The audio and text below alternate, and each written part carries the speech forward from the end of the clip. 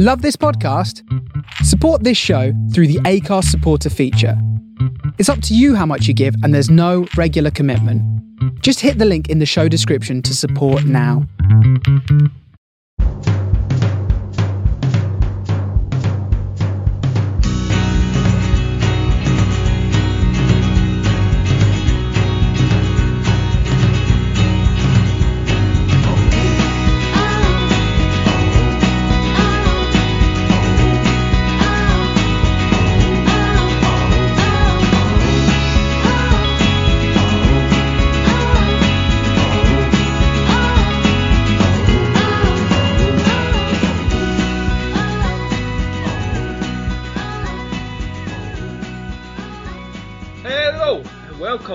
The Post Weekend Review Show.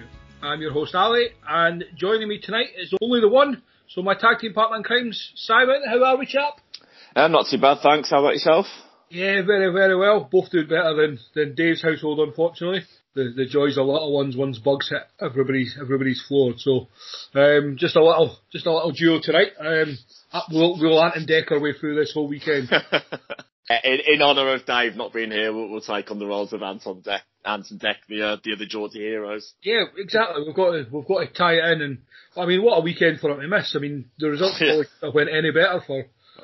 I know that's probably why he's ill. It's nothing to do with his son being ill. It's the shock of what's happened this weekend. Yeah, and we try to get the boss on as well to celebrate their win, and he's busy distracted for us as well. So. Yeah, we're left to fly the flag. We'll just kick straight in, Simon. Friday night's game, which is the game Dave would have been watching, with great intent, and Fulham just didn't do themselves any justice at all in this game, and Wolves, I say sneaked away, but I think they were more than comfortable winners. I think you'll agree there. 1-0 win, 92nd minute, 91st minute, Adama Traore. I mean, did you see much of the game? Yeah, I mean, to be fair, it was one of those games where it was just the stoppage time in either half was the main incident. I mean, Fulham, I think they sort of, with the defeat to us last week and this defeat this week, they were 6 points that you wouldn't say were there for the taking, but there was an opportunity for them to get points from those two games. Yeah. And I think they'll be. It's just gone from their point of view. It just seems to have all gone wrong for them, just at the wrong time. Wolves will obviously be grateful for to get 3 points because that's a really great season for them. And Adama Traore, last week he got his first assist of the season, and Friday night his first goal. And I mean, it was a good strike, to be fair, wasn't it? Yeah, it was a good strike. He hit it well. I was maybe being a bit critical on the keeper, but I thought he should have done a bit better. I think with those ones, it always when it goes at the near post. And especially when you look at the replay, your first thought is always keeper should do better. And maybe I need to see it again, but sometimes when it's hit that hard, it can be difficult to stop, even if it is on your near post. Yeah, that's fair. I mean, what was your thoughts on the disallowed goal? I guess the other main talking point. I mean, it's just a joke. I mean, there's been a number of these sorts of things throughout the season. I mean, from a Villa point of view, Ollie Watkins has had 2 goals taken off for his elbow being off. Right at the start of the season, Patrick Bamford, that one against Palace when his feet were behind the defenders, but his elbow's offside. But what makes this one even more ridiculous is, at least with those two, it's the ball through to the guy who scored. So, it's a stupid decision, but in the letter of the law, you can argue, he was offside according to how the law's at the moment. But how can you possibly say the ball to the winger there? I just cannot accept that he's got any sort of advantage with that. I mean, you'd be absolutely furious if you were a Wolves fan with that. Yeah, I mean, I think, with all the offside decisions we talk about, if you're taking it to the letter of the law, they're probably right. But what doesn't give it any justification is all the lines that they're drawing and the angles that they're showing. They're not. Yeah. It's not giving themselves any credibility. I mean, we'll come on to the Liverpool Villa game, which obviously we both, majorly invested in. But I just can't grasp the lines and it's because even though they're saying it's from the end of shirt sleeve, I think, is where they're meant to be taking the lines from. But it doesn't seem like they actually have the technology to be that precise about it. And not just that, it's how do you cannot, if you're getting the lines out and being that microscopic about the positions of the players, surely you've got to be doing the same with when the ball is actually released. Well, this is the hardest thing. I mean, to get it to the point that the millimetre that it leaves the boot to then the millimetre of the exact stage, I just feel, I feel the technology is not there to do both at the same time. And even if it is scientifically the way they're seeing it, it's not portrayed to us. So until they can do both, I feel it's just there's no credibility to it. I'm not sure if I read this right or if it wasn't the right information, but I'm sure I heard something about that in other leagues in Europe, or certainly in the Champions League, that they give with those like ridiculously tight ones, that there's some sort of leeway because they can't be so precise about where the ball is released. And I'm not sure if I heard that or not, but that the Premier League are just not using that sort of interpretation of it, and they're just going ridiculous on it. Yeah, I mean, I was speaking to a boy at work on Saturday when the Firmino Liverpool one was disallowed, and the amount of time that they're taking to analyse these, minuscule decisions. Do you think that maybe they could do like even a time limit on their decision? If they can't come to a conclusive decision in say 60 seconds, then decision. I think that's certainly a step in the right direction, because I mean, just obviously off the top of my head, because it was a Villa one, I remember way back, I think it's maybe October time, when we lost away to West Ham on the Monday night, and Watkins, we thought we got an equaliser in stoppage time, and they spent 3 minutes looking at it, and if you're spending 3 minutes, I don't see how you can say, well, we've got conclusive proof on it, because the fact you've had to spend so long suggests it's not conclusive. Yeah, because they're not going to get rid of it. It doesn't matter how much we complain. No. So, I wouldn't be surprised if in the summer there's they make some sort of amendments, whether it's a time limit or they give like a bit of leeway. But I'd be absolutely amazed if we go into the next Premier League season with it being implemented the same way it's currently being used. I really do. I do feel football will lose many more fans. I mean, I watched football this weekend just when Dave told me that he was going to be ill. So, I mean, you know my thoughts on football, and not just obviously Liverpool season, but like Fulham had been on quite a good run in the last, barring the last couple of games. But they dropped Anguissa again. And for me, he's been one of their better players this season. I mean, I don't know what you're watching him, but is this just Scott Parker being a PE teacher and not a football manager? It's a really odd one, because I agree. I was really surprised that he didn't play against us last week, and if I'm right in remembering, I don't think he came on either. It's really weird, because as you say, Fulham, they haven't been necessarily winning like a lot of games, but they were picking up draws, and the odd victory, which had sort of put them into a decent position. So I don't know if it was. I wouldn't go so far as to say it's maybe Scott Parker being a PE teacher, because I think he has shown that there's something there, because if you look at how they were in the first sort of 4 or 5 games of the season, he very quickly recognised, right, we can't keep going like this, we need to change something. Whereas, when you look at what Chris Wilder did at Sheffield United, they just kept doing the same thing. But he certainly got it wrong the last 2 weeks, and I think, dropping Anguissa, that's just a really odd decision for me. Yeah, so I mean, Fulham, having got that gap closed, they're now 6 points behind Newcastle, playing a game more. I mean, we'll come on to West Brom later on, but they're only 2 points behind Fulham now. Played a game less as well. So we'll come on to the Saturday game. The early kick-off, I believe, the 12:30 game. And it was Man City 1, Leeds 2. Now, I'm going to start on Ross's behalf, who sent me a message to wax lyrical how much he loves Leeds United, how much he loves this team, the heart, the spirit they've got, and like even Leeds United hate us. Can't deny anything that Ross feels. The heart that this team possess, the energy they put into every single game is incredible. I do worry if Bielsa ever decides to leave, because that'll be like a drug addict losing their most important drug, I feel. But what I will say on this game is, how the hell did Man City not win this game? 29 shots, 7 on target, only 7 on target. Leeds had 2 shots, 2 goals, and they had a man sent off. And we'll praise VAR for that as well. But, I mean, thoughts on the game, Simon? Like you, I can't really work out how Leeds won this game. That's not to discredit the effort and that they showed. Yeah.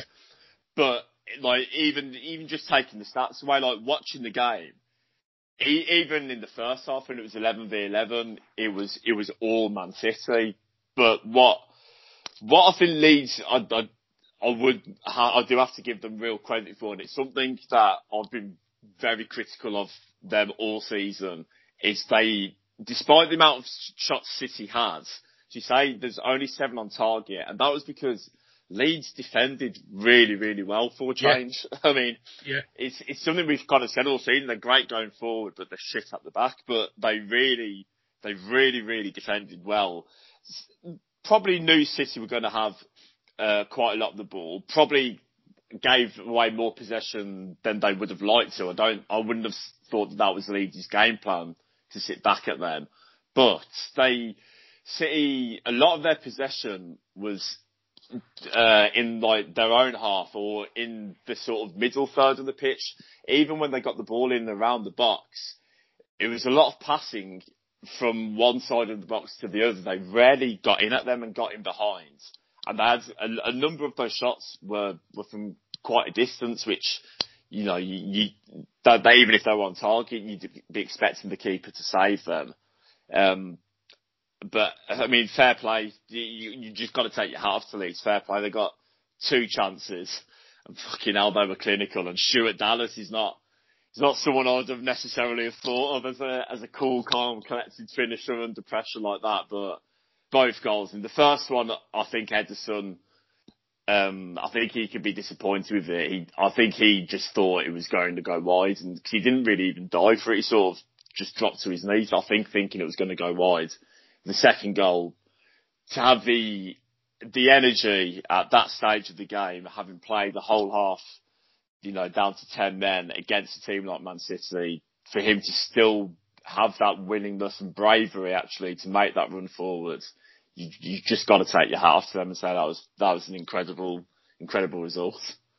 It certainly shuts up the Leeds are going to burn out people, to still, put in that, as you say, with 10 men against that Man City team.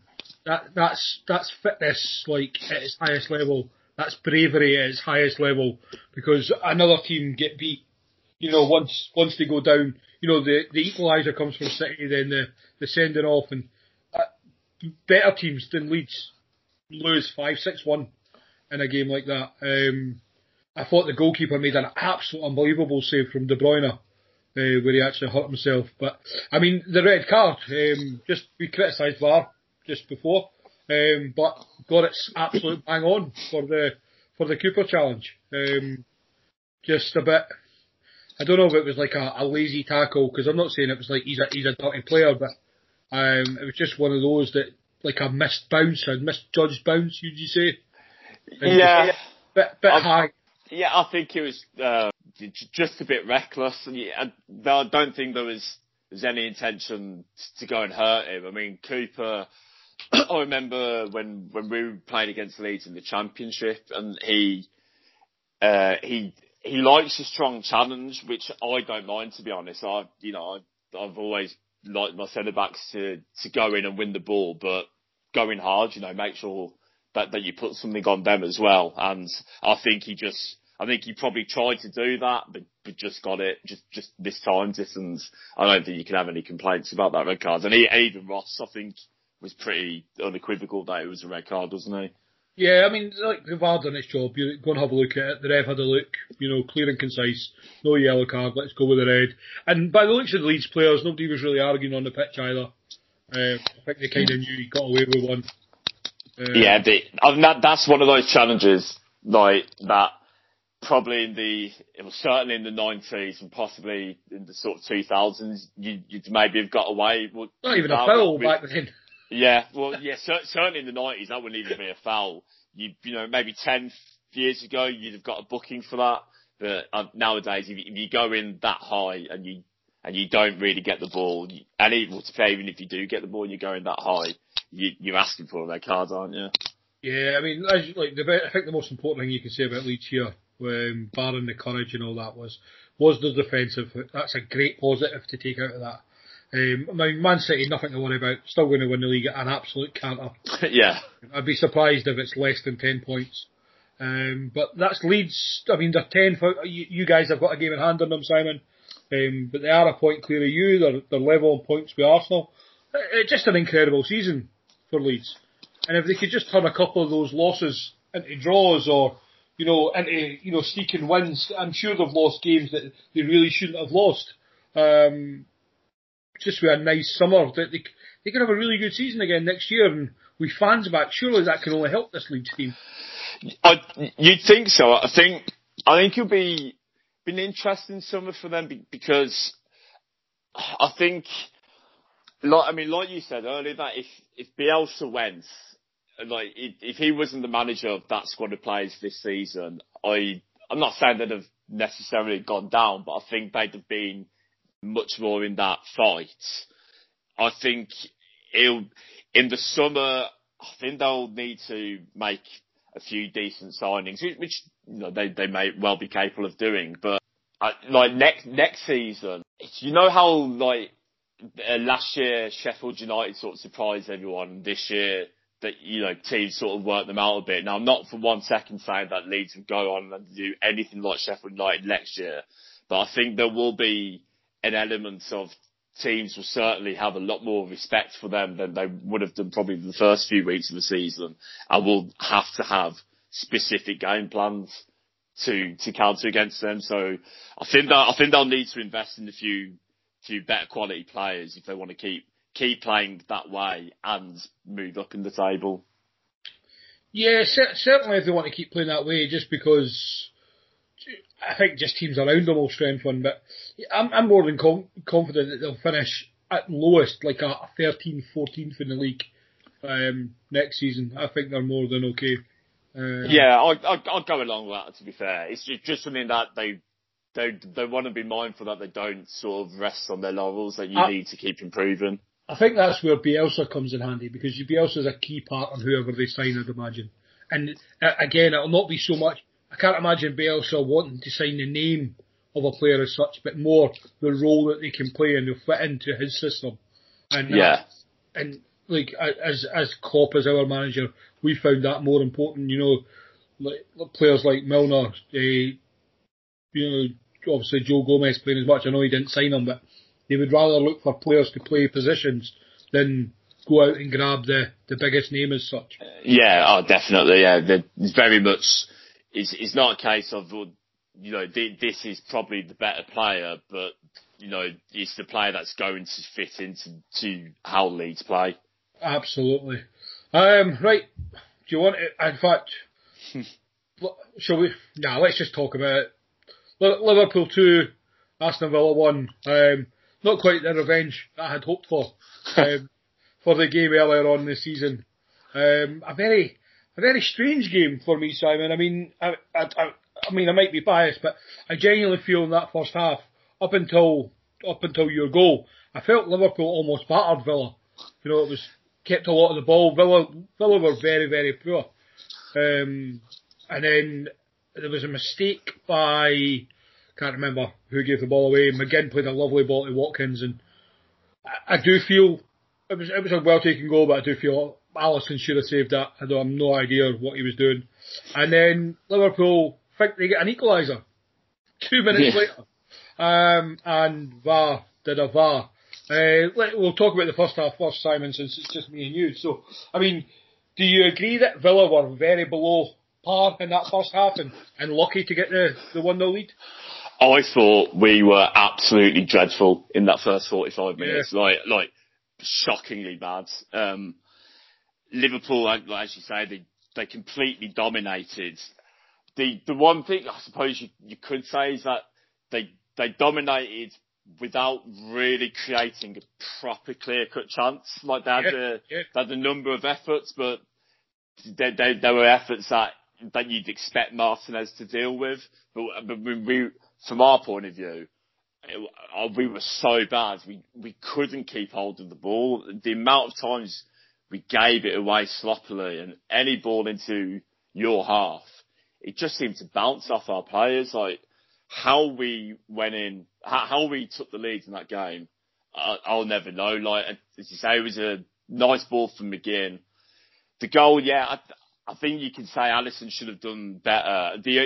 If you were trying to be kind, I think what he did was he made a mistake trying to go for it with his hands. I think the shot was a lot closer to his body. If he'd have stuck a leg out, he probably saved that comfortably. I think trying to dive down and stop it with his hands is what cost him there. But we not in chances we deserved to be 1-0 up in that game. We were so bad in that first 45. Yeah, I mean, and the goal disallowed. I mean, in agreement with me, even though it's against yourselves, it's just almost nonsense again. Yeah, a complete nonsense. Like, like we've said, the way the laws currently are, we've had a couple taken off us for exactly the same thing. But when it happened against us, when we had goals taken off us for those offsides, I was absolutely furious. If I was a Liverpool fan watching that at the time, I'd have been just as livid because it's just a joke. Like, because what makes that one so ridiculous is the idea that Jota has gained an advantage from his position is ridiculous because Cash actually should have cleared the ball anyway. Like he was still in the better position. It was only from our point of view, it's fortunate that he didn't make contact with it, but the fact that he was even there to have, potentially made the clearance, surely negates any idea that Jota was in any sort of advantageous position. It was a joke. Yeah. Then second half you didn't actually improve too much. I mean, slightly better, kept a bit more of the ball for a period of time, but it felt like once we got one, I did feel that we could have got the win, albeit we left it late. And I think it was Andy Robertson that had the shot. And yes. I thought Martinez made a really, really good save. And it just so happened that, Salah was there to finish it off. And then even late on, I think, was it Shaqiri played the ball in to Thiago, and it was like a volley, half volley. Again, just a really, really world-class save from Martinez. Yeah. And the ball goes out to Trent. And when you see this, I don't know if you've seen the still image of what Trent could see. Yeah. Where he hit the shot. Like, you must have been thinking at the time, great, he's parried out to a safe place. And, I mean, Trent, he's not exactly a renowned goal scorer. And 18 yards out, we got loads of players in the box. You must have still felt, before it going in, just hit it. What's the worst that can happen? I was actually the complete opposite. As soon as it fell to him, I thought... Oh, really? Yeah, I thought this is going in the back of the net. Like, to be fair, the second half, once Liverpool equalised, I thought we actually very slightly improved in that we tried to get forward a bit more often. Trezeguet really unlucky with the shot off the post. And then bounced, across the line, and he got a header onto it as well, and just couldn't steer it in. What really, really pissed me off towards the end was Ross Barkley.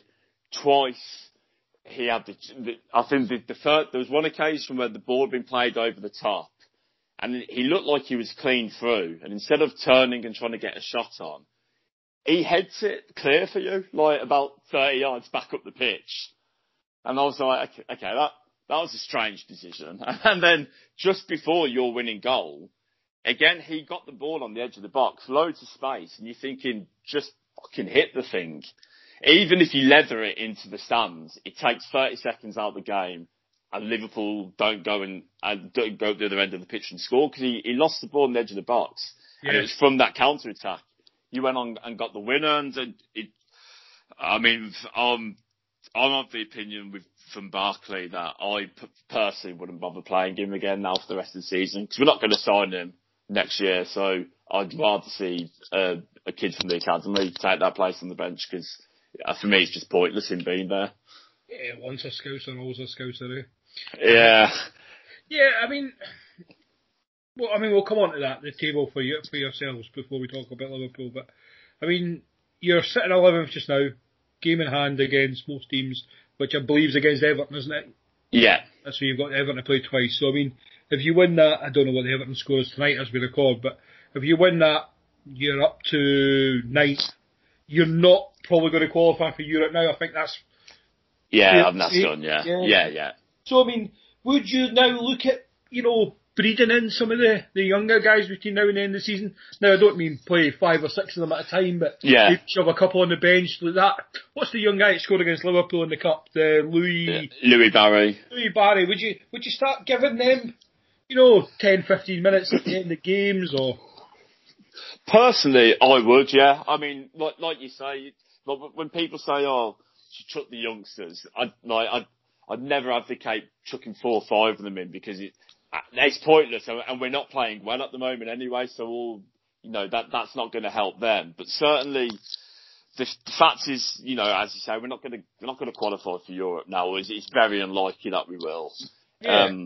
So it'd be worth maybe 1 or 2 on the bench to chuck on, but at the same time, like I've kind of said, in terms of just not wanting the season to fizzle out, having been above both Leeds and Arsenal all season, I would be annoyed if we finished below either or both of those teams because for 30 games we've been above them. We've been in the top 10 all season.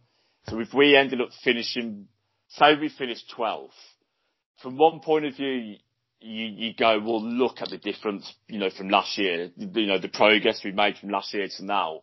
And so you look at that and go, it's still been a fantastic season.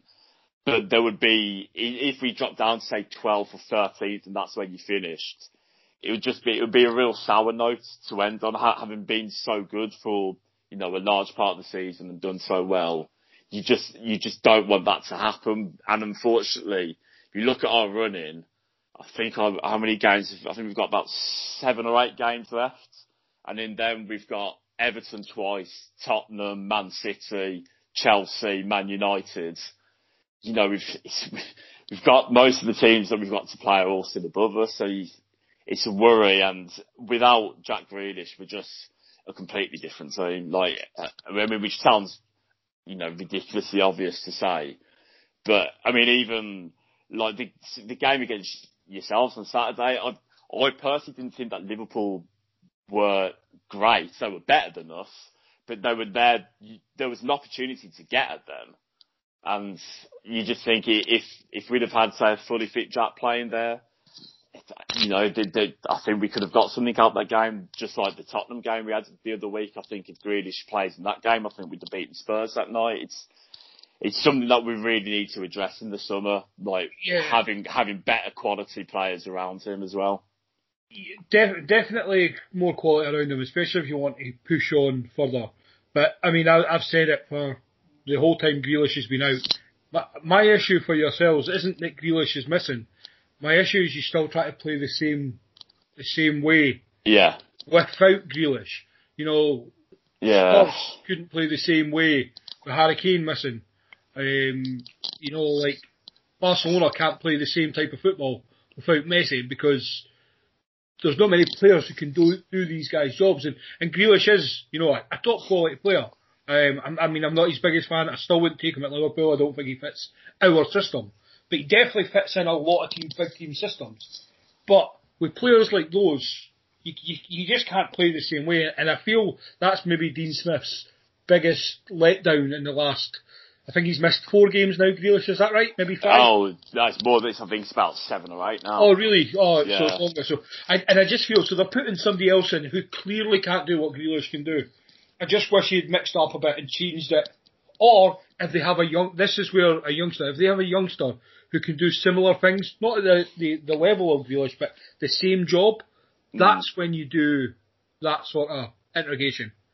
Yeah, I mean, I think, well, the big thing for us is, obviously, last year we were very, very, very lucky to survive. I think what we did in the summer is we massively improved the first team with the signings that we made. So we've become now a team, without Grealish, we're probably a team that you'd expect to finish around 13th, 12th maybe. With him, it's a team that's capable of finishing, I personally think, in the top 7 or 8. And I think the key is now, in the summer for us, it's now buying players in that are going to improve the squad as well. Because we've got good first 11 when everyone's fully fit and that's it. But you look at the bench and there's really 1 or 2 players that you'd bring on that will make a proper impact, and that's what we need to do to go forward and improve for next season. Yeah, no, I can't disagree at all. I mean, as far as Liverpool go, I was against the top 4. Well, not against it, but you know what I mean. Like, I was negative on it. Then I did the predictions, and the games that we have compared to others, it's seen me sneak Liverpool into the top 4. And this weekend couldn't have gone any better for Liverpool. So we're now, hold on, let me bring the table back up. We're 6 in the table after tonight's results. And great podcasting with Ems and Az here. You're so 3 points off the top 4, aren't you? Yeah, three off the top 4. And I mean, I keep saying this every week, but they keep getting points, but I still don't think West Ham can keep up, the run they're on. So it's really between Liverpool and Chelsea, and there's only 2 points in there. So just before you, I was going to, is it just between Liverpool and Chelsea? And I only ask that because are Leicester in danger of doing a Leicester? Simon, now you know me and my love affair for Leicester City. So we bring Leicester in it because they also have the worst manager in the Premier League. And I have brought up Liverpool, Chelsea and Leicester's fixtures between now and the end of the season. So Liverpool's remaining games are away to Leeds United, home to Newcastle, away to Man United, home to Southampton, away to West Brom, away to Burnley and home to Crystal Palace. Some nice fixtures in there. The only games there that could be a struggle are Leeds, which is our next game, just purely on the way Leeds play. Yeah. And then away to Man United. But Man United are also quite diabolical away from home. Realistically, West Brom, Burnley, Crystal Palace, Southampton and Newcastle, sorry Dave, they are very easily winnable games. Especially if the form starts to come back. I mean, that's four league wins in a row for Liverpool, which is the first time since the start of the season. Which is ridiculous. Yeah, bloody hell. So, we come on to Chelsea, who, again, 2 points clear of Liverpool. They're home to Brighton, away to West Ham, home to Fulham, away to City, home to Arsenal, home to Leicester, and then away to Villa, the last game of the season. That West Ham game's going to be a big one next week, isn't it? Yeah, and then, I mean, you imagine they lose to City, fair. Yeah. Draw. And then that last 3 of Arsenal, Leicester and Villa. There's no bankers. Yeah. No, to be fair, that they're all. If you're looking at Chelsea's fixtures and Liverpool's fixtures, I would want Liverpool's set of fixtures going into that run-in. So we then come on to bottle job Leicester City, which we'll come on to later, delightfully lost to West Ham yesterday. They are at home to West Brom, home to Palace, away to Southampton. Yeah, looking not bad. Home to Newcastle. Again, winnable, but at that stage of the season might be tough because Newcastle need points and sort of thing. That Then the last 3 games: away to United, away to Chelsea, home to Spurs. Ooh. They need to win their next 5 games, I feel. Yeah, I was just going to say, they need to go into those last 3 fixtures probably at least 7 points clear of 5th. Well, currently they are only 4 points clear of Liverpool. Yeah, that's 2 game swing. And I suppose what could throw them is if they beat Southampton on Saturday in the FA Cup semi-final. Yeah. And they've got a final to look forward to. Yep. That I don't care what players say about saying, or we take each game to time, we say professional. If you're in an FA Cup final and you've got that in the back of your mind, even though you're striving for a top 4 finish, you do not want to miss that final. You do not want to risk getting yourself injured, do you? Especially, and I don't. This is one thing I'm genuine. I don't mean it disrespectfully. Especially for a team like Leicester. Yes, 100%. A Chelsea player probably could look past an FA Cup final. They're not caring. A lot of Chelsea, Liverpool, City. I mean, you could even go to Arsenal purely on the amount of foreign talent they have. The FA Cup doesn't mean much to them. Leicester with a fan base like that. Yeah, also those teams you just mentioned there, they win that's it. They win. They win trophies fairly consistently. Leicester, okay, I know they won the Premier League, but I mean, I think it's like 50 odd years or so since they've won an FA Cup. I don't even know if they've ever won one before. But if they have, it's certainly a long time ago. So that would be a massive thing for them, wouldn't it? And also for Brendan Rodgers to win a trophy in England as well. Well, yeah, because, I mean, I'll just bring it up now. I mean, Brendan Rodgers has done a really good job at Leicester. I think we can all agree, no matter what I think of him, right? Yeah. But ultimately, is his tenure at Leicester a success without top 4 or winning anything? Like, if he goes out, if he eventually leaves Leicester or gets sacked, yeah, is his time at Chelsea at Leicester a success? Bearing in mind, he has a very, very talented squad. Yeah, if they drop out of the top 4 again this year and don't win anything, you wouldn't say that it's been like a bad season, but I get what you mean. That if say in a year's time or so he ends up leaving and he hasn't got them into a Champions League campaign or won a trophy, I think you would have to say that ultimately it has been a bit of a failure, because as you say, that squad of players, I know they've had a lot of injuries over the last few months, but even so, like, with that squad of players, they should probably be achieving something. Yeah, no, we'll move on before I delightfully dismiss them anymore. Yeah. We're not even talking about their game yet. Oh, no, yeah. Well, last game of the Saturday, we'll briefly go over them because, just because. Yeah. So Chelsea 4-1 winners at Palace. Kai Havertz playing in the false 9. Thought he played really well. Havertz got a goal, Pulisic with a goal, Zuma with a goal, Benteke pulled one back, and then Pulisic with a second. I thought Chelsea were outstanding up until half time, really, and then I felt they just kind of eased off and let Palace into the game, although Palace only had one shot. Yeah, very good for Chelsea. Oh yeah, I mean, like you said, the first half they were brilliant. I think, especially after what happened last week against West Brom, I think they thought, right, we need to really go out and put on a show here. And they eased off at half in the second half, but they've got the second leg of their Champions League game on Tuesday night, so I suppose that's understandable. Let's be honest, if you've gone 3-0 up against Crystal Palace, you've got to do something spectacular to not come away with all 3 points. 2014. Oh God, yeah. Well, that was something spectacular, wasn't it?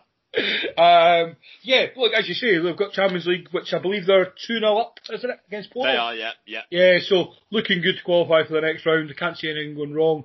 Yeah, just like Crystal Palace are just a team that they're safe. They're not going to cause you any bother. Roy Hodgson, I don't mean this disrespectfully, but it's always the same way. Roy Hodgson teams, they get the points they need, and then they almost go on their holiday early. Yeah. I mean, Palace are at the stage of the season now that if you're a team who's either battling to try and stay up or is, battling to try and get into the Champions League spot, you want to have a game against Crystal Palace coming up because they're just on the beach, aren't they? Yeah, absolutely. Next, we'll just come on to Sunday's games. And we can go talk about the relegation battle now. So, Burnley 1, Newcastle 2. I mean, maybe the most important win for Newcastle in a long time, especially having Fulham lost. And then to go 1-0 down. Dave must have been pulling his hair out at that point. But 2 second-hand goals second half goals from Jacob Murphy and St Maximin secured 3 points for Newcastle here. Such an important win here, wasn't it? Oh, huge. I mean, the last 2 weekends now, obviously Fulham losing 2 games, Newcastle getting 4 points from Tottenham at home and Burnley away. That on paper, they're tricky fixtures. To come away with 4 points from that is at this stage of the season now is massive. What I found incredible was that Newcastle started with St Maximin on the bench. Yeah, it's so odd. Look what happened when he came on. Literally right away. Really strange that, but I mean, at least he did bring him on, and to get that 3 points, huge. Biggest thing, one of the biggest talking points I found in that first half. It's our old friends VAR again. That the non-penalty. It was just a kick in the head. Yeah. Yeah. Just. I mean, anywhere else on the pitch, there's not a second's hesitation. That's a free kick and probably a yellow card.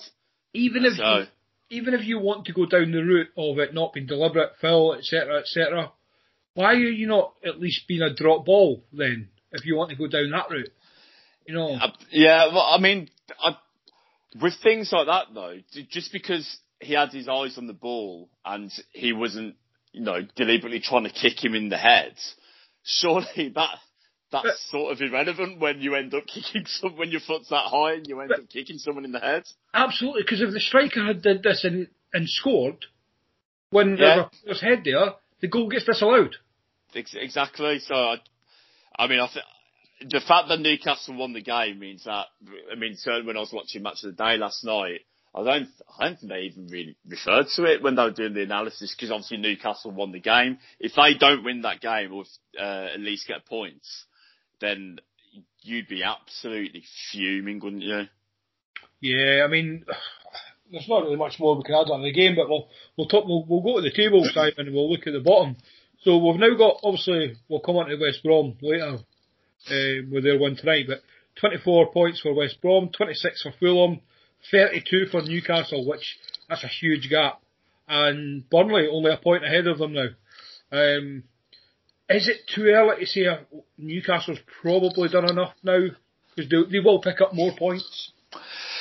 I'd say that it's still probably too early, and just purely because of their next 5 games. I've just got their fixtures now. Their next 5 games, we've got West Ham at home, Liverpool away, Arsenal at home, Leicester away, Man City at home, and then they finish with Sheffield United and Fulham.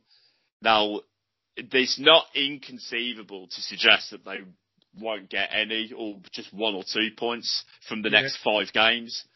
I'm not sure exactly who Fulham have got coming up, so I think what they've done over the last couple of weeks or the last couple of weekends, they've put themselves in a very, very good position. But I think it's still probably just too early to say at the moment that they've done enough. But they've certainly given themselves a massive, massive boost in staying up. Yeah, I think so. I predicted them to be safe with the results they've got. I think I had them getting maybe 2 points from the next 5 games in the predictor. Just sneak a couple of draws. Yeah. And there's no reason they can't beat Sheffield United and Fulham the last 2 games of the season. Yeah. Or at least draw with them, so they can't gain on them anyway. So yeah. I think we'll be okay. I think we'll have Dave as a co-host next season. We won't have to start a championship pod, but yeah, the results couldn't have went any better for them really this weekend. Yeah, definitely. I mean, even obviously they pull themselves closer to Burnley, and I think with the Brighton Everton game tonight, are we saying that Brighton and Burnley on 33 points? Are we fairly confident that they have got too much about them to go down? We say that. I think Brighton have, because Brighton aren't losing many games. Yeah, and their goal difference compared to everyone else around them is massively better. It's an extra 2 games, because Brighton aren't losing games, they're just drawing. I think they must have drawn the most games in the league. I do think Burnley have got too much about them, and I do think they've got too good a manager. Yeah. But the results aren't showing it, so we can't say that. Yeah, I agree. The manager that Burnley have is I think they'll be okay, but because they just always they've got that nous about them, haven't they? I mean, who do Burnley have next? Do you know? So just looking now. Oh, they've got Man U away next. Right. So, and now this is my point on Burnley and Dyche. They lost 2-1 to Newcastle here. Very toothless second half from them. Would it put you past them if I told you they won 2-0 next week against Man United?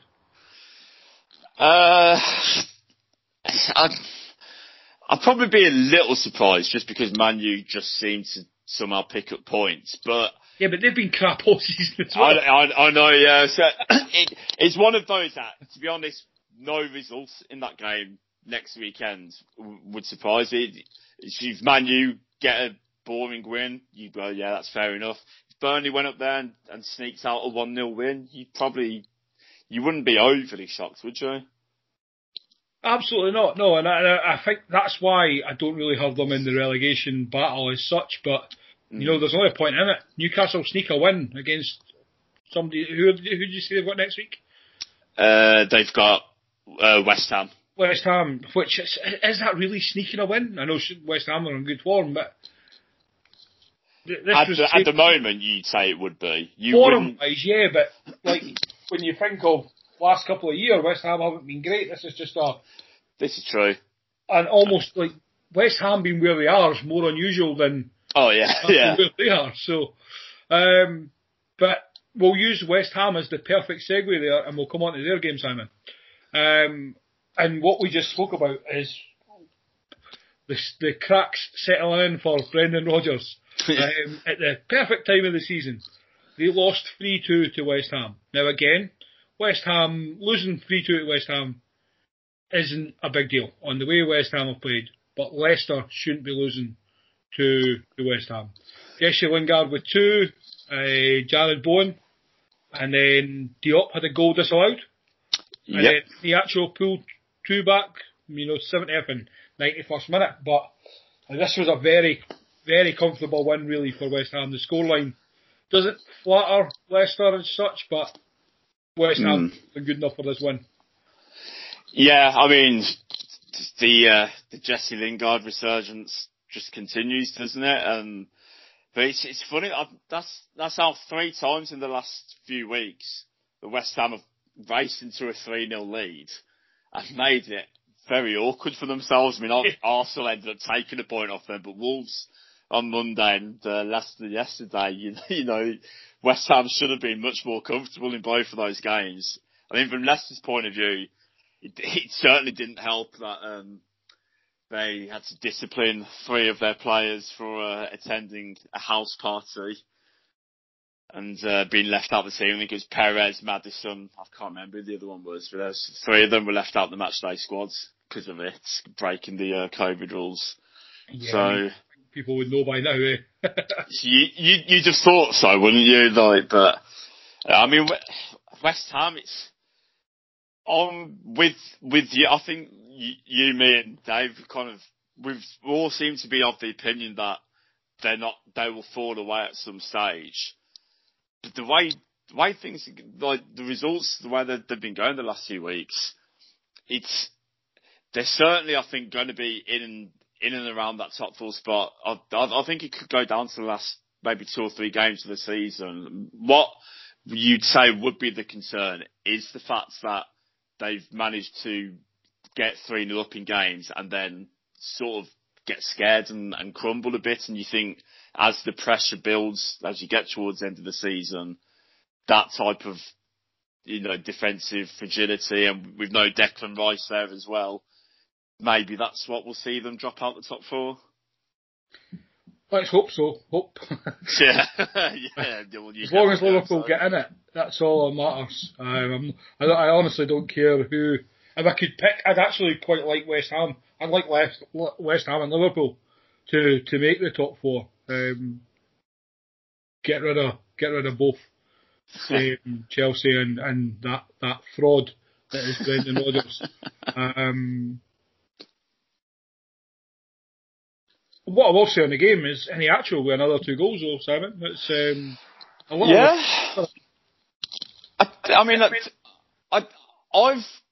when he was at Man City, I always thought that he was a decent finisher. Like he seemed to get a decent number of goals without ever playing too many minutes. And then obviously going to Leicester, I think the problem was because everyone knows Jamie Vardy's the man, so he didn't really seem to get a proper run of games together, and the limited chances he did get, he never really did anything. But maybe it's just a case of he needed just a bit of trust from the manager to have a consistent run of games, and his form the last few weeks and the goals he's scoring, like this, some decent goals. The 2 goals he got yesterday, and the first one, a really good strike from around the edge of the box, and then even the second one was a really nice tidy finish. So I'm not saying that he's no Jamie Vardy, but he's doing a decent job for them at the moment. Yeah, no, certainly is. But we'll move on from me belittling Brett Leicester and Brendan Rodgers, and then maybe the most controversial moment. Not that again, the result meant it's not really that important, but this decision of all the decisions is the one I cannot understand this weekend. So Spurs won, Man United 3, but in the 33rd minute, Edinson Cavani gets a goal ruled disallowed for, I'm not entirely sure what, because if we're saying, I think it was McTominay that was involved. Yeah. So if we're saying he's fouled Son, I believe it was at the time. Yeah. Which means it's a hand to the face, which surely then that goes down as violent conduct, almost, because... Yeah, he'd already been booked as well, so surely he's at the very least a second yellow. Yeah. So that it just baffled me. And then later on, I think it might have been when Cavani scored later on, Pogba literally did the same to Dyer. Yeah. When he wriggled through, and Dyer just kept going because, well, I'll let's leave that there. Yeah. But look, Son took his goal very well. I thought Cavani's movement for his header, the diving header, was excellent. I thought Man United were really good in the second half here. Lloris, I couldn't remember his name there, made a really good save from Bruno Fernandes. But yeah, I mean, thoughts on the game, and yeah, can you shed any other light on what the referee's thinking here? Well, the disallowed goal is one of, in terms of like the sort of VAR controversial cock-ups that there's been over the last 2 years since we've had it, I think that's got to be right up there with one of the most baffling, appalling ones, because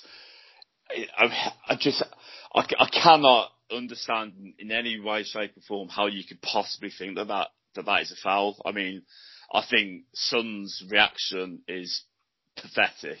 I mean, that there's no other word. And I really like Son. He seems obviously a fantastic player, but he does seem like a decent guy. Especially when you've watched the Amazon documentary, he comes across as a really decent fella. But I thought that it was disgusting how he reacted. I mean, he was down on the floor for about 2 or 3 minutes.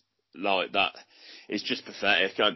I'm just at a loss to even try and fathom how he's even told to go look at it in the first place. And then when he's looking at it, because he's seen that happen live. So, those incidents, when midfielders like burst past someone and drive towards the box, that stuff happens in every single game, probably 7, 8, 9 times a game. So I mean, that decision, ridiculous.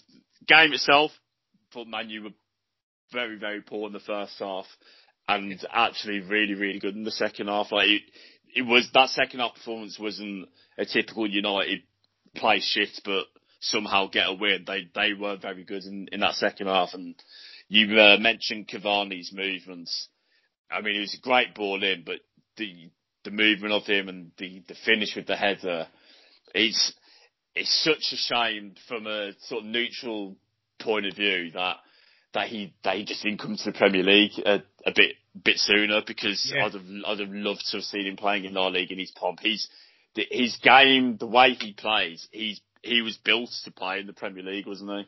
Yeah, I mean, he's going to be great for the young guys at Man United to learn off of.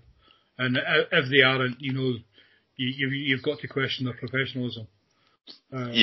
Because that's who you want to be. I mean, to have Ibrahimovic last season, or the season before, and Cavani this season, and then, I mean, ideally for them next season. If you're not learning there, then what's the point?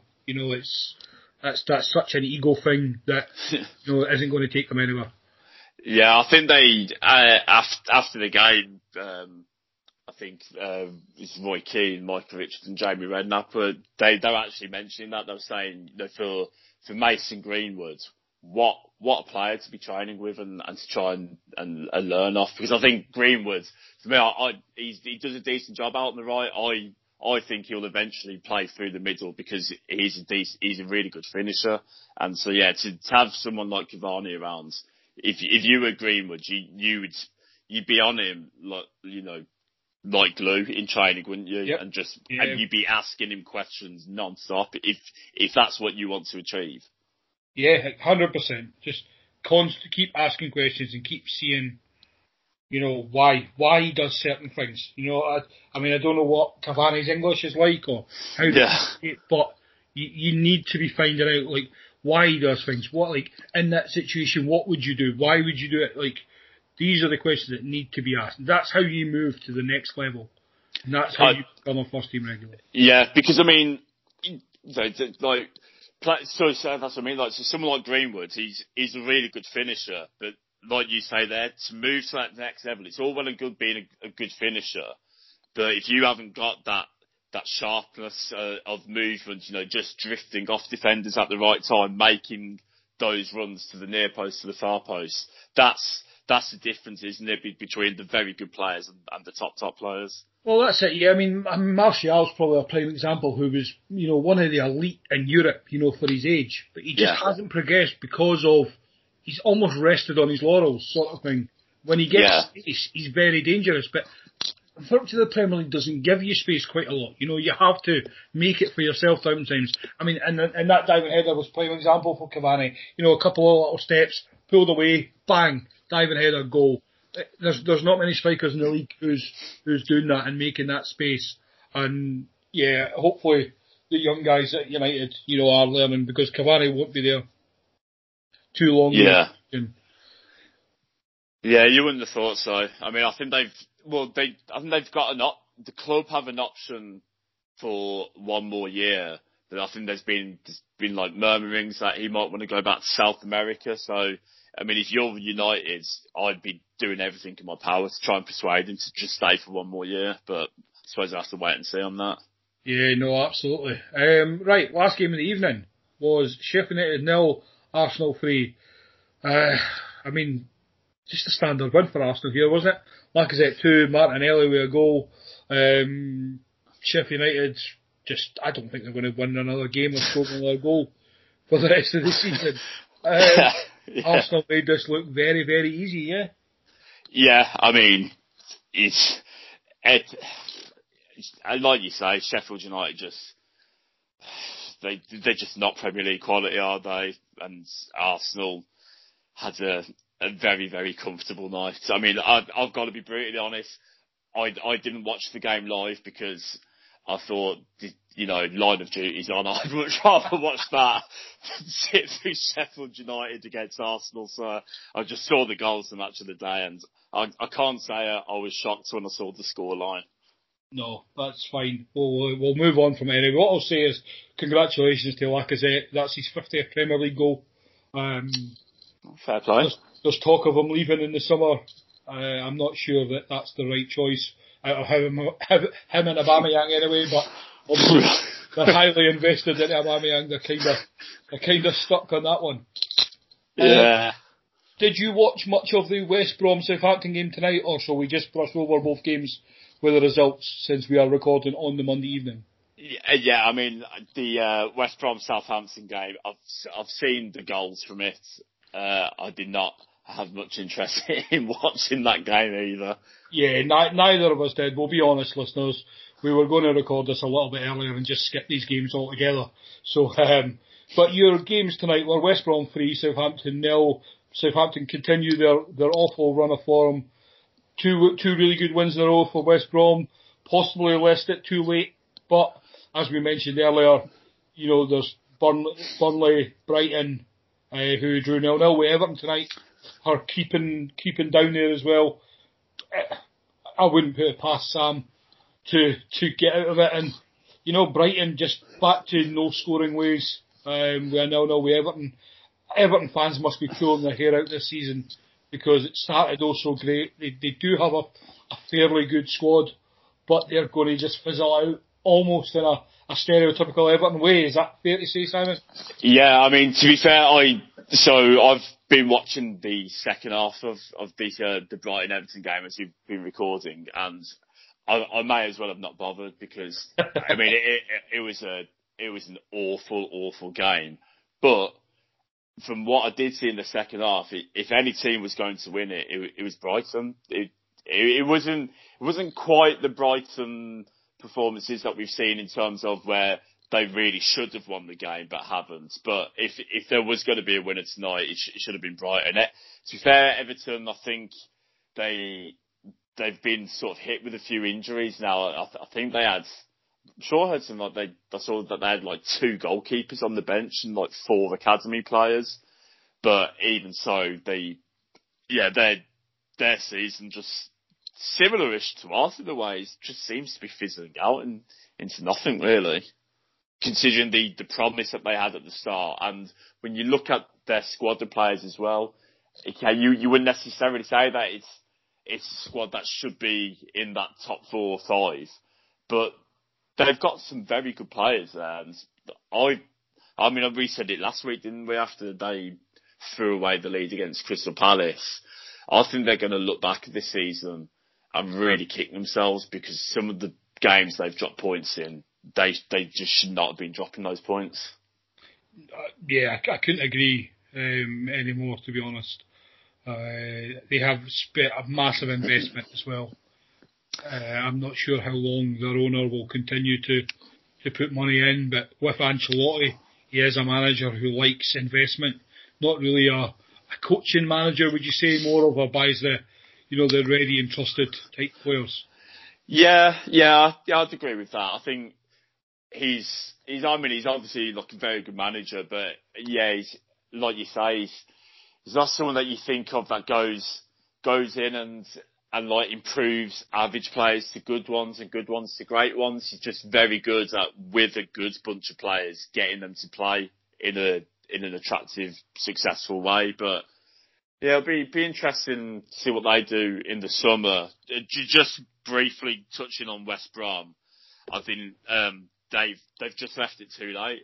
Again, I think they'll be annoyed with themselves. Like some of their games that they've had in the last couple of months, like Newcastle at home. I think they dropped. I'm sure they played Burnley and didn't get anything from that, and they've just left it too late because they may well overtake Fulham. Could you see them overtaking Fulham and Newcastle? Well, that's it, isn't it? Yeah, it's not just taking over one team, it's taking over two. But, I mean, in their defence, what I will say is, yes, they lost to Newcastle, and yes, they lost to Burnley, did you say? But they also beat Liverpool and beat Chelsea. Yeah, I mean, if you think about the balance itself out, but yeah, it almost makes beating Liverpool pointless because if you know, there's no point beating Liverpool if you can't beat the teams around you. That's it. Like, so when you get situations like that, when you go, well, you know, we didn't expect, you know, if you looked at our games against Chelsea and Newcastle, you might think, oh, we'll only get 3 points from them. You just wouldn't have expected them to be against Chelsea. Yeah. As you say, that's even more frustrating because it's like, well, because they should have been the bonus points. Yeah, exactly. They're the bonus points that keep you up. Like, you know, every team that stays up in that sort of bottom cluster, they always have one or two results a season when you look at it and you go, like, that's a bonus game. That has kept them up, and it's the games against the teams around you. They're the ones you need to win. Like, even more so, because not only is it points for yourself, but it stops your rivals getting those points. So, no, yeah, I can't agree more. Anything more to add on the weekend's games? No, I think we've pretty much covered it. I think. Yeah, as much as we need to, anyway. Well, it's that time of the week, ladies and gentlemen. It's betting corner time, and guess what? Simon, did you win this weekend? I most definitely did not. You certainly didn't. Dave, who isn't here, did he win? Why, I won. And guess what? I won as well. 2 out of 3 of us won, Simon. Bloody hell, that's impressive. Didn't Dave have a 7-fold as well? He did have a 7-fold on. So we will run through the games here, and then that way anybody can clarify, make sure I haven't made any mistakes here. So Simon, you had a 4-fold on of Man City, who lost, Chelsea, who won, Leicester, who lost, and Watford, who won. So it is another negative for yourself. I'll do mine first because it's only a 4-team. I had Bournemouth, Norwich, Brentford, and Fleetwood, who all won, giving me a profit of, well, not a profit, but a win of 94.66. Well now, done. Dave had a shopping list of Inter Milan, Juventus, Roma, Monaco, Rangers, Arsenal, and Bournemouth, giving him a win of £98.17. I say the highest win of the season, but you know it's pretty much the only win. So to date, before we go on to week 8, Simon is on negative £70. Jesus. Dave is on plus £28.17, and I am on plus £24.66. But obviously, I have the caveat of the game that happens 2 weeks tomorrow. The Brentford Rotherham or Rockdale, whichever team it is. Rotherham, I think. If both teams score in that game, that'll give me an extra £274, and surely the winner for the season. You'd think so, yeah. Yeah. So, week 8, Simon, have you put yours together? I have, yes. And I know I said it last week, I said it during the internationals, but this one surely has to come off of me.